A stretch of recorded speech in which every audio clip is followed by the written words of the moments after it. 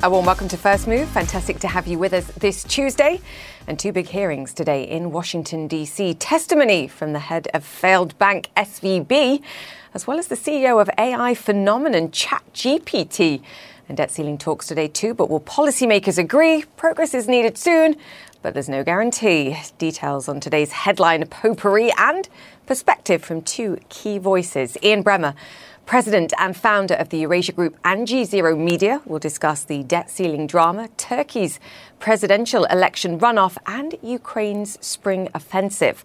Plus, Eric Schmidt, the former CEO and chairman of Google and author of the book The Age of AI and Our Human Future, will be discussing the dangers he sees for an AI-driven amplification of all the worst traits of social media. Think floods of easily made deep fakes and endless levels of misinformation. He thinks we should in fact raise the age of internet adulthood to 16 years old to protect our children and enforce it. Congress, are you listening?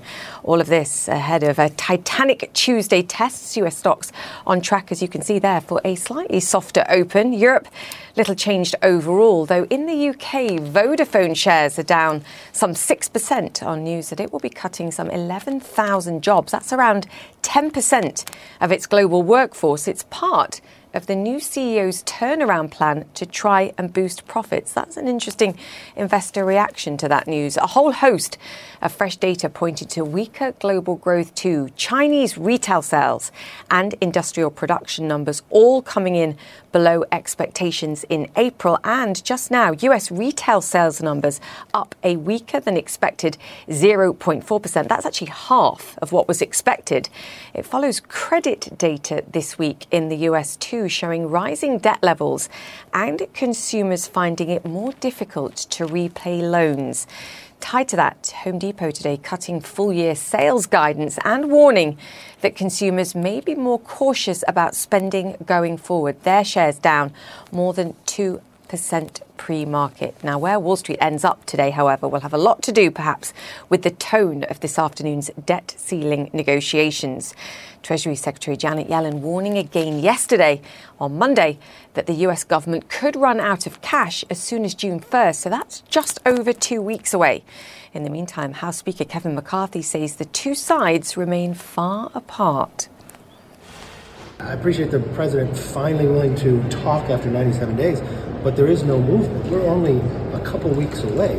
And if you look at the timeline to pass something in the House and pass something in the Senate, you've got to have something done by this weekend. And we are nowhere near any of that. Arlette Saenz joins us now from Washington. Arlette, the temptation is to ask you deal or no deal, but actually listening to Kevin McCarthy there, I'm sort of less optimistic than some of the headlines coming out at the weekend. Are we further away today than we were then?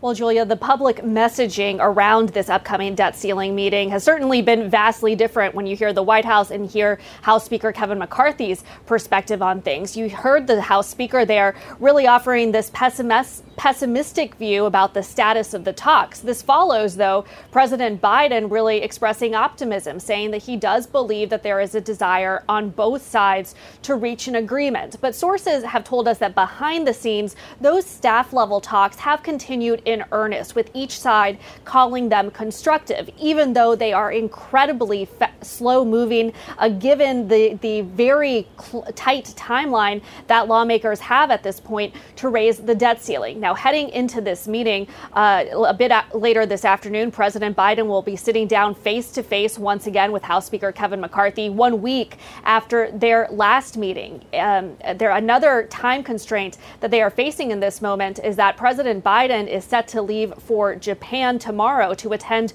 the G7 summit, another issue that is incredibly important to this White House. But aides I've talked to have acknowledged that he could very well leave for this trip without a deal in hand, but with those staff level talks continuing. The House Speaker has said that he thinks there needs to be a deal by this weekend because the progress up on Capitol Hill, moving legislation, getting a caucus on board takes a lot of time. Things are very slow moving there. So really heading into this meeting today, there are kind of some low expectations from both sides about whether an actual agreement between Biden and McCarthy can come to fruition. But it's those staff level talks where they are hoping to try to drive some more of the conversation, that this meeting will help shape some of the contours of what exactly they're discussing when it comes to raising the debt ceiling, as that X date still looms for June 1st, as Treasury Secretary Janet Yellen outlined yesterday.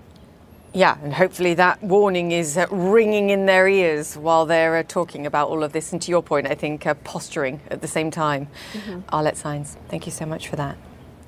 And we're about to discover how much US lawmakers know about artificial intelligence. Sam Altman, the CEO and co-founder of OpenAI, that's the company behind ChatGPT, is testifying in Congress about the risks and benefits to society. And Donnie O'Sullivan joins us on this. Donnie, the hearing comes, just a few months after some of the biggest players in the industry warned that we need some kind of pause to get to grips with how we best handle the application of artificial intelligence. What do we hear from Sam today? And let's be honest, how much do we think lawmakers actually understand about this?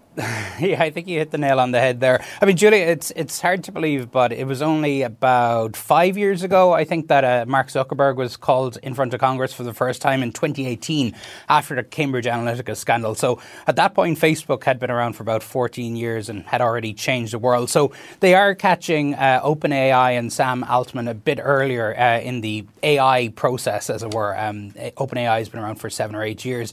But look, this I expect to be a pretty surface level hearing. I mean, there is so much that, it sounds cliche, of course, but AI is going to touch every part of our lives, whether it's from disinformation, which we know all about ahead of next year's election, to jobs, to the music industry, to film, to everything else. So, having one hearing over the course of a few hours is not going to solve a lot. But I think really what it is going to be is an introduction to this issue and perhaps some congressional oversight of the issues around AI. But to your point about lawmakers and how they understand this, look, we all remember, over the years, particularly the early social media hearings in light of the 2016 election here in the US, lawmakers asking pretty clueless questions about how Facebook or about how Twitter works.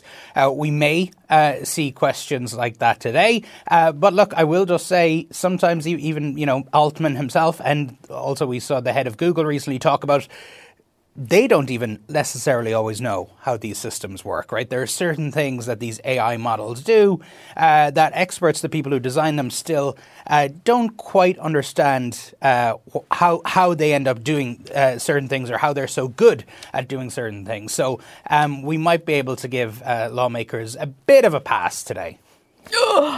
Absolutely not. I mean, one could have argued that about Mark Zuckerberg back in the day as well. No one gets a pass here, but I think you do make a very valid point. My problem, and you've underscored it, Donnie, is that it's congressional oversight or complete overlooking, because they've been completely incapable of taking any action on the social media giants. Probability that they take any action in time on this, it's moving way quicker. It is moving so much quicker. And, experts we've spoken to said, you thought the social media revolution, as it were, happened quickly. This is happening exponentially faster than that occurred. And look, to your point, we haven't seen, of course, really any effective regulation here, particularly in the United States, over the social media companies. That is a bit different in the European Union with some laws out of Brussels. So, look, I think the chances are pretty low. But I guess we'll see. I mean, one tangible thing, that these models, like how it works is these AI models kind of take in a ton of data. So they read, they can read millions of Wikipedia pages and books and audiobooks, and the AI model kind of trains on that language to figure out, how humans speak, how sentences are constructed. So there is some talk about, well, where are those companies? Where is OpenAI pulling all that information from? If they're pulling it from, copyright copyrighted material, should the people who created that material in the first place be reimbursed or compensated in some way. And we're seeing that especially when it comes to the music industry. I mean, you can type into YouTube today hits from, AI versions of songs by different artists. Some of them sound really like the recording artists, but in reality, the artist never sang those words. So there's a lot of debate around that. That's just the beginning. Donny O'Sullivan, great to chat to you on this. Thank you so much. Thanks, and some of those points, after the break, we'll hear from the former Google CEO and chairman, Eric Schmidt, who has a sober warning about the darker sides of the use of artificial intelligence and what needs to be done to protect us from things like deepfakes, as Donny was saying, and misinformation, and the potential amplification of the risks from social media. In the meantime, the former CEO of Silicon Valley Bank plans to apologise before a Senate committee in the next hour. Greg Baker also plans to testify that no bank could have survived the run that gutted SVB back in early March. In a statement, the former CEO said he's, quote, truly sorry for how it impacted SVB's employees, clients and shareholders. And Christine Romans joins us now. Great to have you with us, Christine. As always, he's going to blame a combination of rising interest rates and the steep level of withdrawals, which is not wrong, but they should have been managing those risks, surely. And where were the regulators? We've got to talk about this today. This is a real banking industry post-mortem. It really is. And I think you're going to see some sharp questioning of this CEO and a couple others from Signature Bank as well who will be there. So he points out very specifically the language from the Fed. Remember, early on in the inflation crisis, saying the inflation issue would be transitory. And he points out in this testimony that language like that, the bank could not have foreseen that it would have been the briskest pace of tightening in 40 years that they would have to manage through. So on the one hand saying, I'm truly sorry. On the other hand saying, but it's not only our fault here. The federal regulators had said this was primarily a case of mismanagement, bank mismanagement, while also in its own postmortem, the Fed as the regulator saying that there were mistakes that were made and there should be some tightening of regulations. But it is a moment here where I think it will be humbling for these CEOs, some of whom there'll be a founder of Signature Bank who will be speaking later today, but just shows you how swiftly the rug was pulled out of these three companies. I mean, you look at and this is something that Greg Becker is going to mention today, the fact that the previously largest run bank in the U.S., bank run was $19 billion in deposits over the course of 16 or 17 days. That's when he says, I do not believe any bank could have survived a run of the velocity and magnitude of this one. Social media, a new element here. Now you can have people on social media essentially, in the 1980s last, crisis, people had to stand and wait in line to get their money out. Now all you have to do is click a button. There was billions of dollars moving at a speed that we have never seen before. So clearly a very different environment today. Yeah, and a valid point. But unfortunately, they were so exposed to the technology sector and someone should have been arguing and fighting to diversify the portfolio. I guess shoulda, woulda, coulda is classic. Very quickly, stock sales in the run-up to this and in the 2 years, actually, the last 2 years. I think it was over $80 million worth of shares sold by the exec team in this company, SVB. Yeah. So the big question will be, are these regularly scheduled stock sales part of the normal course of business, as many executives who are paid in part of their compensation is stock, and then they regularly sell it? Or are these, unscheduled stock sales? And what does that say? Also, is there any kind of potential clawback here for those sorts of because shareholders were wiped out in this case here, right? And so if a lot of this compensation was based on equity, right, should there be clawbacks of some of the income from these executives and of these big banks? That I think is a big question, which will be interesting. I don't know that you're going to hear Congress ask those questions, since there are very weak rules among members of Congress for whether they can be selling stocks of financial institutions when they are briefed about things that are happening in the financial sector. That's a whole other story. Yeah, and a really great point. We'll see. Christine Romans, thank you so much for that. Welcome back to First Move. Whether it's a conversation with an AI interface like ChatGPT or a computer-generated video telling us the news, recent leaps in artificial intelligence have given humans new powers of creativity, But with it comes new risks and also responsibilities. For an example, just take a look at these fake images. Now, clearly the Pope hasn't been out and about wearing a puffer jacket. And take a look at this one. As for former President Donald Trump, yes, he was arrested, but it didn't look like this. But the point is, they actually look real. Now, our next guest argues we're about to see a lot more of these kind of deep fakes created without special skills or big budgets. And the more we see, the more hesitant we're likely to be able to trust anything. It's just part of a warning from someone well qualified to raise concerns. I'm talking about Eric Schmidt, the former Google's CEO and chairman. And now he's co-authored an op-ed in The Atlantic, which I recommend you read, where he argues that artificial intelligence has the potential to amplify all of the worst aspects of social media. And he's also calling for 5 reforms to help protect our societies. And Eric Schmidt joins me now. Eric, great to have you with us. I'm really excited to speak to you about this. The starting point, I think, for the conversation is that social media has already been pretty toxic to our society. If you overlay that with the power of artificial intelligence, you amplify everything, the addictive nature of it, the toxicity of the misinformation, and it's bad. You're exactly right. The mistake we made 15 years ago is we didn't understand human behavior. We thought that everybody in the world was sort of like tech people, sort of reasonably well-behaved in the rules of our society as tech people. It's not how the world works. People use a lot of these tools to misinform, to manipulate, to do even worse things. And it's going to get a lot worse because of AI. AI will allow you to individually target people and make them believe things which are completely and utterly false. It's going to make it more addictive in your mind. It's going to make it more manipulative. And actually, one of the examples that you use is TikTok. And the relative popularity of TikTok is actually, this is a platform that in your mind is doing this best today. Well, TikTok is particularly good at targeting based on people's interests, and they do a very, very good job of it. The question is, what is it doing to young people's minds? In our article, we point out that young people below the age of 16 are not allowed to do many, many things in societies because their brains are not as well developed.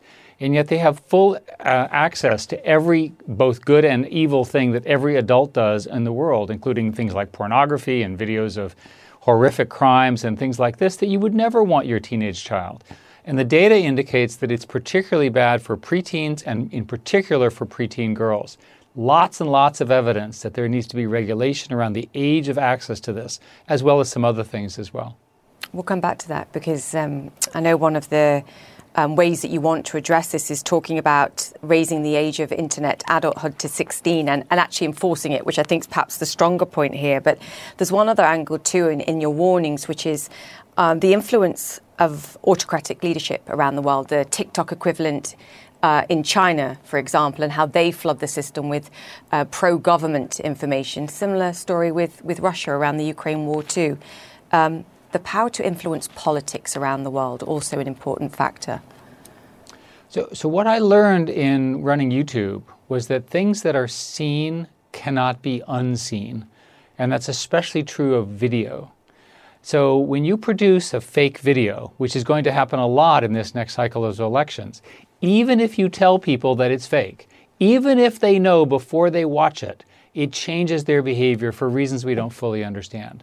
So I will tell you that everyone, all the players, whether it's governments and our opponents or corporations or special interests, are going to be producing things which are intended to either manipulate or misinform us using technology that is spread very, very broadly. It's extremely easy to use this technology. It's extremely easy to find it. The fact of the matter is the diffusion of this technology is accomplished and it's available globally. You have no idea today who made the video and the image that you're viewing on a social media platform today. You honestly just don't know. How can that be okay? I mean, what happens in a society where you literally trust nothing, where your children can trust nothing? We don't know what happens when society's beacons, that is the governance and the culture and so forth, are so easily manipulated. In our article, what we suggest is that there are some relatively simple modifications that can be done. And before we talk about the specifics, I should say that AI itself is an extraordinary achievement. that the development of an AI doctor and an AI tutor and so forth will raise intelligence and capabilities all around the world. So please don't hear that this is a reason to stop or whatever. We just have to manage it. When electricity showed up, people understood it was dangerous. Thank God they didn't stop electricity. They just figured out a way to live with it. We're going to have to live with this invention of this incredibly powerful technology with what I believe are some reasonably sensible changes in how the social media works. When I talk to political leaders about AI, which is what I do seems like every day, what they really want to talk about is social media. Okay, so you actually are hitting on the point that at least policymakers and lawmakers realise is the most immediate threat, I think. And thank you for the qualification, because it's not about the technology, it's the application of the technology that matters. Okay, I want to talk about your fixes. I'm going to list them, because then I think my big question looking at these, and they all make perfect sense, is how likely we are to see policymakers actually act. I can't hear. Oh, no. That was a long question. Can we try and get Eric back? I think we now have reestablished the connection. I blame perhaps hacking from one of the social media giants that may have been listening in. I'm joking. Perhaps. Yeah, it did save you from a really long question, though. I wanted to talk about some of the solutions that you're talking about, and I'll quickly whip through some of them. Every user on social media must be authenticated. AI-generated material must be marked. Greater data transparency. We know the EU's done it, so the US could do too. And my personal favourite, social media companies should sometimes be held liable for the content on their platform. Eric, it makes perfect sense to me. What are lawmakers saying to you about the prospects of achieving any of this when they haven't tackled the social media giants really up to now? We've just started talking to the lawmakers. I think our recommendations are so sensible, and they're consistent with American principles of free speech. Remember that the platforms have an exemption because of Section 230, which was in 1994. But now the platforms are recommending information. They have a role in spreading good and bad information, and if they do really bad information, they should have some level of liability for it. That just seems obvious.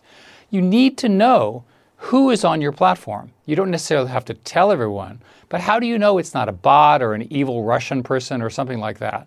And you need to know where it came from. I want to know if this is an authentic picture in the sense of it was taken at the right time, or was it modified? With the puffer jacket and the actual Pope is bent over from illness and age. You'd know that if you'd met the Pope. Most people say, oh, it looks like a great Pope. How do you discover these things? There are technologies that people are trying to do to detect whether these things are fake. But the truth is that when the picture is written, we need to note that it was written by a computer. It needs to be generated and marked in a watermark of some kind to do that. We know how to do all of this. We've just chosen not to do it. Part of the reason we've chosen that is because the social media companies are essentially trying to maximize revenue. And the way they maximize revenue is by maximizing engagement. And the way they maximize engagement is by maximizing outrage. Part of the reason that everyone seems so upset is because the systems are designed to make us push us to the sides, left or right. They're not pushing us to the middle, they're pushing us away. That sells more. Yeah, it pushes us to the extremes of views, and society follows it. What I actually really love about this is it's proactive rather than suggesting, look, a 6-month pause and we'll try and talk about this. I think we also have to be honest with ourselves that this technology is here. It's improving all the time. We've talked about ChatGPT 3.5 and then ChatGPT 4. And the difference between these two things in such a short space of time is enormous. We're not stopping this, Eric. We just have to shape it better. That's the message. You know, GPT-4 did a pretty good job of what they call the AI safety card, and they tested for all the sort of worst things. How do I kill myself? How do I hurt other people? And they did the best that they could. But it's a good warning that when these systems come up, they have to actually be checked. They have to have what is called AI alignment. They have to have what are called guardrails built into them. But many of the open source pieces of software that have been distributed already have no such guardrails. They don't prevent you from making evil images and bad outcomes and spreading them. So the whole system has to get ready for an onslaught of immoral, illegal, or manipulative images that we should not be presenting to every person. this is not because it's not free speech. It's just because they're false. They're actually manipulating. They're trying to hurt people. The social media companies need to police this, and if not, the government will have to regulate this. Probability that the social media companies do this on their own, Eric? To the degree that there are worse and worse outcomes, they will be forced by regulation, by shame, by advertisers to do this. One of the things that's missed is that advertisers don't want to be adjacent misinformation. Advertisers don't want to be in a bad situation where people are being harmed. And so the social media companies should understand that it is in their interest to clean up their act with respect to misinformation. And we have the technology to do it. But you know better than me that it's not the big advertisers that drive this. It's the small and medium-sized enterprises that form the bulk of the advertising, and they need these platforms to exist. I'm not sure that's a valid threat. I think, to your point, it has to be Congress that recognises the dangers to society and acts. I want to just point out one of the other things, because what grabbed me about your op-ed first and foremost was it began with a discussion and a journalist goading a chatbot, Sydney, on how to throw off the yoke of human control. And I'll put my hand up and say I've tried this with ChatGPT too. One of the things that they were talking about was stealing nuclear launch codes, creating novel viruses. We've been through that. The third one was making people argue until they kill one another. And I think the first two have got limits that exist already in society. And to emphasize the point, I think that we're making, social media doesn't. And now's the time to act. That's extremely well put. The reason we're alive today is because we couldn't get nuclear fissile materials. Right. So evil people couldn't build the bombs. But an evil person, a new Osama bin Laden, can flood the zone, right, with misinformation up to as long as he wants to. So we need to address this now. I am optimistic that we can address this. And the reason I'm optimistic is that we should recognize that when the really bad things happen, which I believe will happen in the next few years, people will really be harmed. And nobody wants that. So this is a case where the industry needs to do a little self-reflection and the government needs to be a bit more aggressive. There's every reason to think, if you look at the European regulations which are coming in place, the Europeans are trying to get ahead of it. The U.S. should do this in such a way that's consistent with free speech. We are in no way proposing limitations on free speech. What we're saying is that it needs to be human speech. I'm in favor of free speech of humans and not of robots. Yeah, I couldn't agree more on that. I have one more question, and you're going to hate me for this. One of the quotes in the article was, "But whatever actions AIs may one day take if they develop their own desires." I know the point that you're making in the article and the discussion that we're having is that actually that doesn't matter because we're doing enough damage incorrectly, perhaps, using AI, overlaying what we have already in society that's doing damage. But do you imagine one day that the AI will have those capabilities, particularly if we don't create the guardrails today to utilize it properly?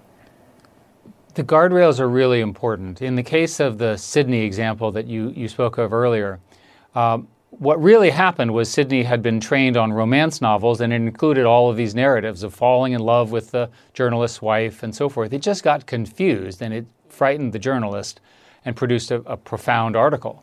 But the fact of the matter is that no one was harmed by that misbehavior. In the future, it is likely that these systems will be able to have memory, they'll be current, that is, that they'll be trained, and they will be capable of recursive self-improvement.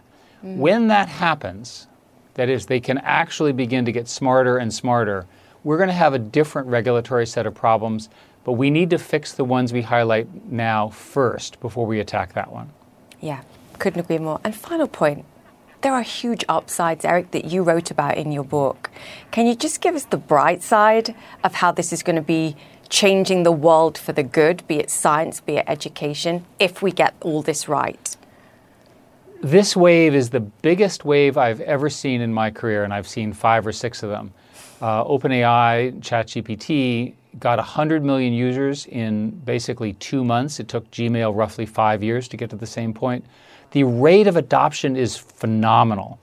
In science, and in particular in biology and drug discovery, people are using these technologies to advance solutions to problems that have bedeviled humanity for decades and years and centuries. This is all good.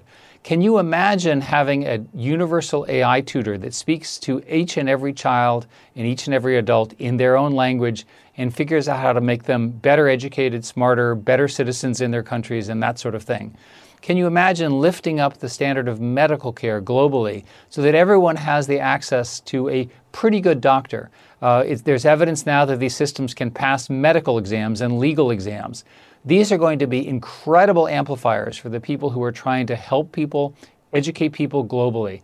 And I defy you to complain about that. It's just obvious that this technology will make us smarter. We just have to police the downsides. It's like every other fundamental technology, and it's profound. Yeah. Eric, always a pleasure. Thank you so much for your time. Thank you very much. Thank you, former CEO and chairman of Google. We'll speak soon, please. Okay, welcome back to First Move, and I do believe we've managed to re-establish connection with Nick Robertson. Nick, can you hear me? I can indeed. Fantastic. Just testing. Just bring us up to speed with what's been happening.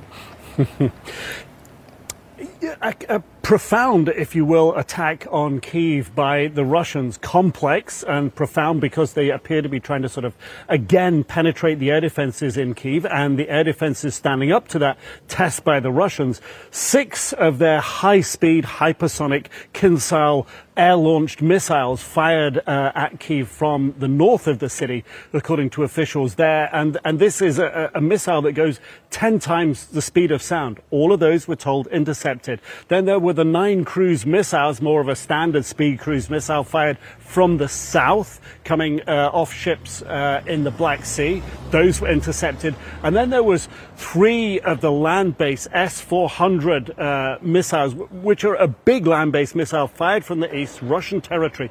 So clearly the picture emerges here of Russia trying to target and get missiles through to Kyiv, the capital, from multiple different directions at the same time in the night, apparently defeated. The Russians claiming to have hit a U.S. Patriot battery, defensive battery system in Kyiv. No evidence to support that at the moment. It's areas like this in the east of Ukraine, however, where those air defenses that have been supplied by Ukraine's allies are not so dense on the ground, are not able to protect the front line and the troops. And here in this area, still very intense fighting around Bakhmut. The push and pull for territory in the center of that city is intense. We know that Russia has been forced to pull troops out of the line in other areas to put them into Bakhmut. And the Ukrainians' offensive in the areas around Bakhmut, ongoing, but not apparently at the moment taking a lot of territory. Fascinating, Nick. Great to have you with us. Thank you so much for that update. Nick Robertson there. Okay, to Turkey now, and campaigning has restarted ahead of runoff presidential elections set for May 28th. While the outcome may be uncertain, investors, it seems, are predicting a win for incumbent President Erdogan. The Turkish lira hit a fresh record low Monday. The stock market fell 6%, and the bank's sub-index, the financials, fell by more than 9%. The high-stakes election brings with it potentially profound implications for security across Europe, the entry of Sweden into NATO, and the role of Turkey as a regional power broker amid Russia's war in Ukraine. And joining us now is Ian Bremmer, president and founder of Eurasia Group and G0 Media. He's also the author of The Power of Crisis, How Three Threats and Our Response Will Change the World. Ian, welcome as always. Turkish society seemingly split down the middle, and we can't blame low turnout because it was incredibly high. Is it advantage Erdogan at this moment in the runoff? It is. The economy has been doing badly, and of course Erdogan responded poorly to that horrific earthquake that was such a national tragedy over the past months, and yet he was still able to pull out almost a majority. It was almost a first-round win. He will almost certainly win this election in the second round. I mean, it's a slam dunk. It's not really open to much question. And a big part of that is his charisma, his appeal to nationalism, to populist forces, to Islamic conservatism, as well as the lower classes, and providing a lot of payouts to them in the last couple of months before the election. Can we also describe this as a free and fair election? I mean, you have described, and I'm going to use the phrase, structural advantages to the incumbent. I guess you don't have to degrade the integrity of election institutions if you're willing to suppress media exposure for the opposition as a classic example. That's right. It's a free election. It's not a fair election. It's an unfair election. Free in the sense that both parties generally agree on the outcomes. There was no stuffing of ballot boxes illicitly. And indeed, Erdogan said before the election that he would accept any outcome. That's rather different than what we saw former President Trump say on CNN just a week ago. But in part, that's because Erdogan feels comfortable that he has so much more control, vastly more media attention given to Erdogan than his opposition. That is structural and by design. The state either owns the media or overwhelmingly influences the media. And that's even true with social media. We saw that with Twitter. They were going to be shut down if they weren't prepared to shut down a number of targeted opposition supporting accounts, literally in the days before the first round election. Yeah, you said it. Free but not fair. What about the geopolitics? Does the broader architect now of this mean status quo is maintained if he does win in the runoff as you're predicting? I mean, we can argue what it means now for Sweden's entry to NATO. Does it clear the way for that? And I guess what's the quid pro quo? It does clear the way for that. I'd be very surprised if they don't approve Sweden within a couple of months of Erdogan's second round win. Some of that will be Sweden's willingness to behave differently going forward with Kurdish opposition members that are living within Sweden. That's been a sore point for the Turks. Some of it will be from the United States and a willingness to sell advanced military equipment, including aircraft, jet fighters, to the Turks, which had been held up in the United States politically. I think that that's going to go forward as well. So Erdogan wants to always squeeze as much leverage as he possibly can from his geopolitical position. He is, one of the only leader in the world that's in NATO that can talk to both Putin and Zelensky. For example, he was critically involved in the negotiations of the food and grain deal that we saw in the Black Sea between both sides. That's been useful, but in every step of the way, Erdogan wants something for his involvement. And given how badly his economy is performing, it's not so surprising he does. Yeah, a necessity to extract. I want to move on and talk about Ukraine, Russia. There's clearly a physical war that's ongoing. There's an informational war, a morale war that's taking place. If part of the plan of the counteroffensive, I think, for the Ukrainians was in some way to build anticipation and perhaps use Russian troops' imagination against them, can we argue that what we're seeing perhaps in Bakhmut suggests it's working? Yeah, it's funny that NATO leaders even 2 months ago were telling the Ukrainians, you should just give up on Bakhmut. It's too much of a bloodbath. You're going to lose it. You need those troops in other places. And actually, it turned out that the Russians were even more incompetent and degraded in the morale than NATO leaders had anticipated. And the Ukrainians have held on. And over the last 4 or 5 days, they've even taken back several hundred meters, very, very tough slog, of land. But this is not where the counteroffensive is going to be fought. What the Ukrainians intend to do is they want to break the land bridge that the Russians have between Russia and Crimea. Over the next few weeks, you're going to see them with probing attacks, try to understand with artillery and with small advances where the Russian forces might be weakest at the front lines and in depth.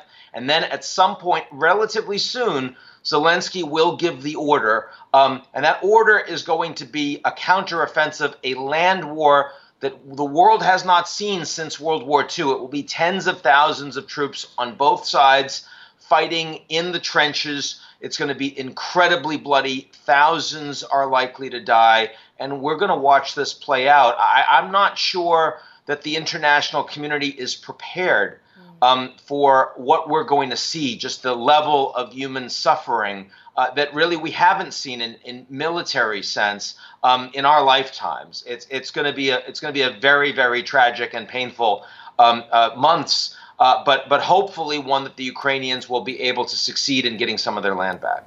Yeah, more suffering after a year of it. How's that going to play back in Russia, the images that you're creating? I mean, Putin gave that speech on Victory Day in Russia, and he compared the invasion in Ukraine to the defeat of Nazi Germany.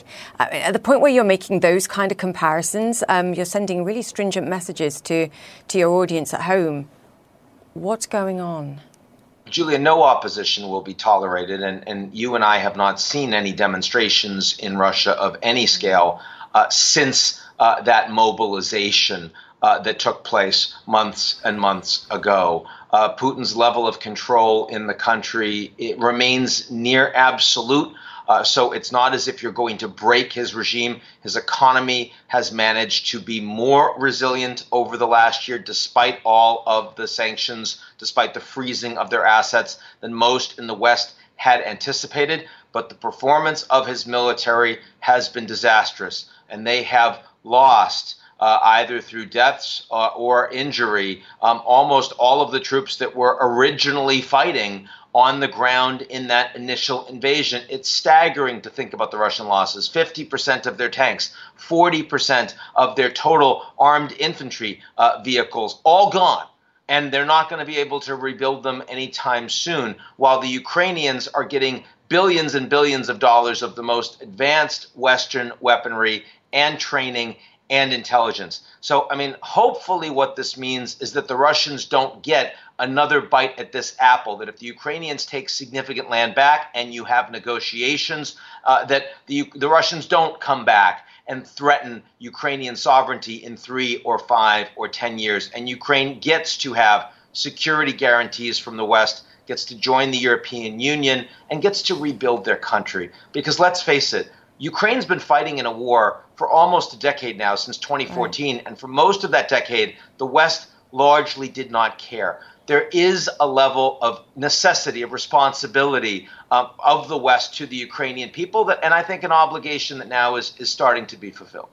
Yeah, this needs to end. I do love reading your notes because they generally amuse me whenever they come. And one of the lines, and I want to just quote it, the dumbest recurring character in US politics, brackets, no, not the one you're thinking. Not that one. Close back, no.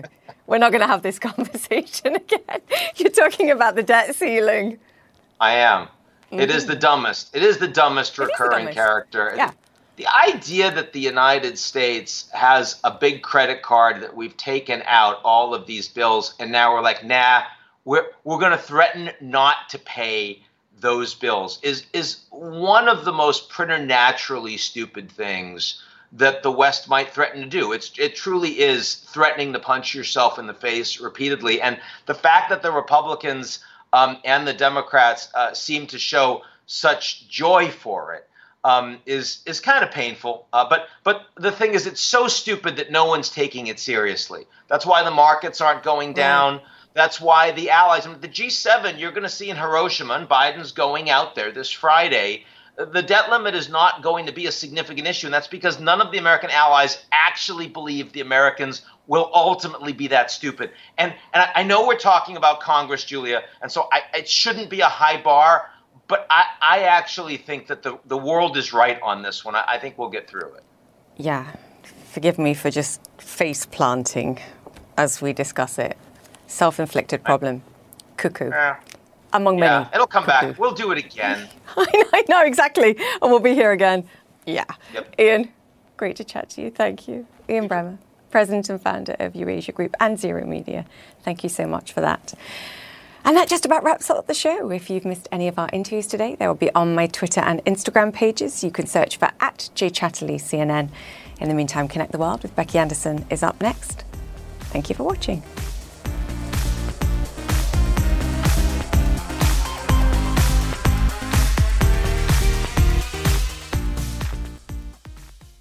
I'm Dr. Sanjay Gupta, host of the Chasing Life podcast.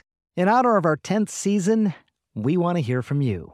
Leave us a message at 470-396-0832 and tell us how you chase life. It could be used on an upcoming episode.